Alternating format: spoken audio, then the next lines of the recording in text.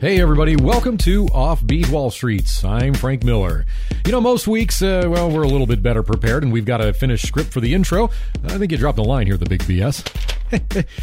That's okay. This week, as you can tell, we're shaking up the format a little bit. Gonna maybe wing it, have a little bit more fun. It is 4th of July week after all. And figure in the spirit of fun and freedom and all that great stuff, we're going to take a little bit of a look at business history.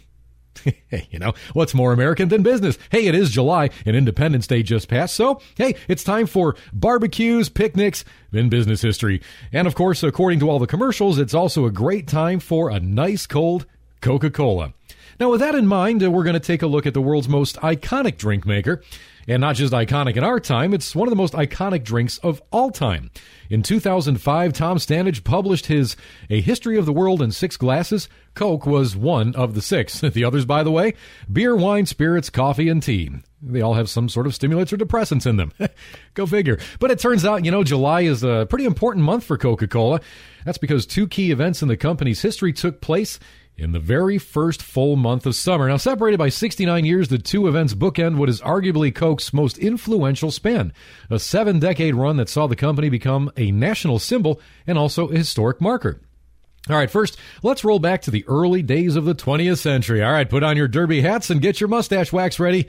That should be pretty easy for all you folks listening in Brooklyn. Hey, it's 1916 and Coke is just about to start taking shape as an American icon. I mean, literally taking shape. But first, let's take a short detour into the 19th century. We'll kind of bypass all the little alleyways that they got in Brooklyn. A little bit scary sometimes. In 1899, Coke signed its first bottling deal. Now, at that time, the company was still run by its founder, Asa Candler, who had bought the formula for Coca-Cola 11 years before.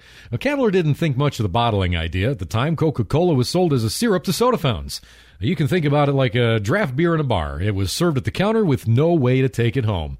Candler sold the first bottling rights for $1. Now, the goal was to sell the syrup to the bottling company to produce the Coke and earn money from those sales. He wanted no part of the bottling process whatsoever.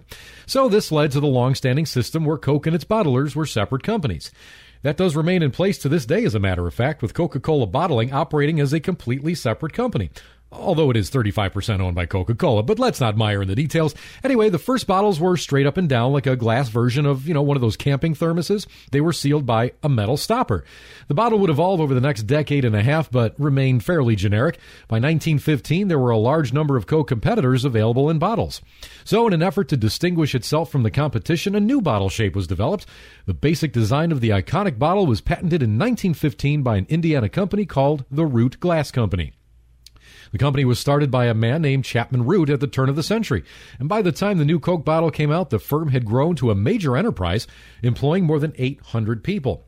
Now, the 1915 bottle closely resembles the one that would eventually become the classic bottle design. In the original conception, the base was smaller and the middle was fatter. It looked like kind of like a penguin standing on its feet, sticking out to the sides. Well, we don't have the luxuries of pictures here, so just use theater of the mind, okay? Subsequent tinkering would lead to the bottle shape that appears in the Coke logo today. Now, the bottle was first conceived a couple years later. Now, during a summer day in 1913, it got so hot in Root's Terre Haute factory that the company decided to shut down for the entire day. A small design team stayed behind and set to work on a new bottle for Coca-Cola. Now, they had meant to use the pod of the coca plant as their inspiration. At that time, coca was still a key ingredient of the original Coke recipe, hence the name Coca-Cola. It's also, by the way, the key ingredient in cocaine. Coca was removed from Coca-Cola's recipe by the end of the 1920s, thankfully. Anyway, the staff at the Root headed for the library that hot day to find a picture of a cocoa pod. Well, they got confused and actually found themselves looking at a cocoa pod, as in the key ingredient of hot chocolate. So this became the basis of the Coca-Cola bottle. In 1916, Chapman Root signed a contract with Coke that brought him 5 cents for every 144 bottles made. By the time he died in 1945, Root was one of the richest men in the state. Well, that's a lot of nickels, huh? Let's jump ahead a few decades. It's 1985. Ronald Reagan is president. The Berlin Wall still stands. Michael Jordan had just finished his rookie season for the Bulls. And elsewhere in Chicago, the Bears are just a few months away from recording the Super Bowl Shuffle. Now, while we're in the middle of one of the most aggressive confrontations in human history, namely the Cola Wars, Pepsi and Coke were battling out for soda supremacy. Michael Jackson was among the casualties, unfortunately. The singer had been seriously injured the previous year when a fire broke out during the filming of a Pepsi commercial. Now, like Coke, the original Pepsi dates back to the late 19th century.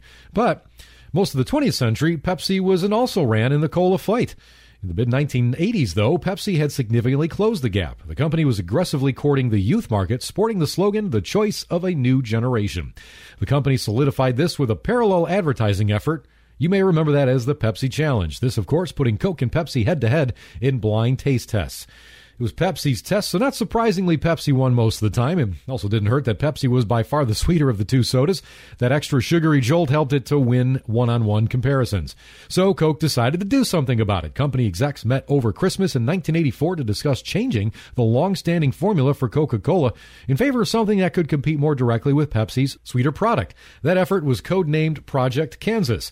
Executives carried on like CIA operatives. Secret offices were set up, no paperwork allowed, and there was secure carrying cases for cans of the new product. By April, the new formula was unveiled. The bottlers had switched over by the end of the month, and production ended on the old formula after nearly a century. New Coke, by the way, one of the biggest disasters in business history. Coke gave the launch its best shot with a high-profile rollout that included free samples and the company spokesman, Bill Cosby. Well, that seemed like a good idea at the time, but whatever. Coke fans hated the new formula. A group called the Old Coca-Cola Drinkers of America and the company was inundated with complaints. More than 1,500 calls a day came into the company's 1-800-GET-COKE number. Protesters actually hit the streets near Coke's Atlanta's headquarters. On July 10th, 1985, Coke finally admitted defeat. The company announced that it was bringing back its original formula. It was considered big news at the time, so much so that networks broke into their daytime programming to alert viewers. The new recipe had lasted all of 79 days. That's, in perspective, less than a fiscal quarter, but nearly twice as long as the biblical flood. The original formula was marketed as Coke Classic. Most people remember it simply as yuck. New Coke continued to be sold alongside the traditional version. It was rebranded as Coke 2 in 1992. And 10 years later, the formula was just discontinued completely. And there you go. Hey, thanks, everybody. This has been your slightly abbreviated and somewhat historical July 4th edition of Offbeat Wall Street. If you like the show, go to iTunes and subscribe. While you're there, rate and review the show. Good ratings help others to discover it, so it is very helpful. Also, make sure you let all your friends know. Check out our website at offbeatwallstreet.com. Follow us on Twitter at Offbeat Wall Street. And that's ST like you see on the street signs. And, of course, thank you to the Big BS Brian Stewart for mostly script writing and co-producing the podcast. And hopefully we'll get an intro on next week's script. Okay. A special thanks to our good friends at RTT News for providing a lot of the stats used in this here show. For up-to-date info on the markets, check them out right now at rttnews.com. And as we say goodbye, just remember, things go better with Coke. Unless you're having one with a Pepsi drinker, and then all the gloves are off. And next week on the show, we're going to be looking at the history of RC Cola and Faygo. And we just lost all our subscribers. Have a great week, everybody.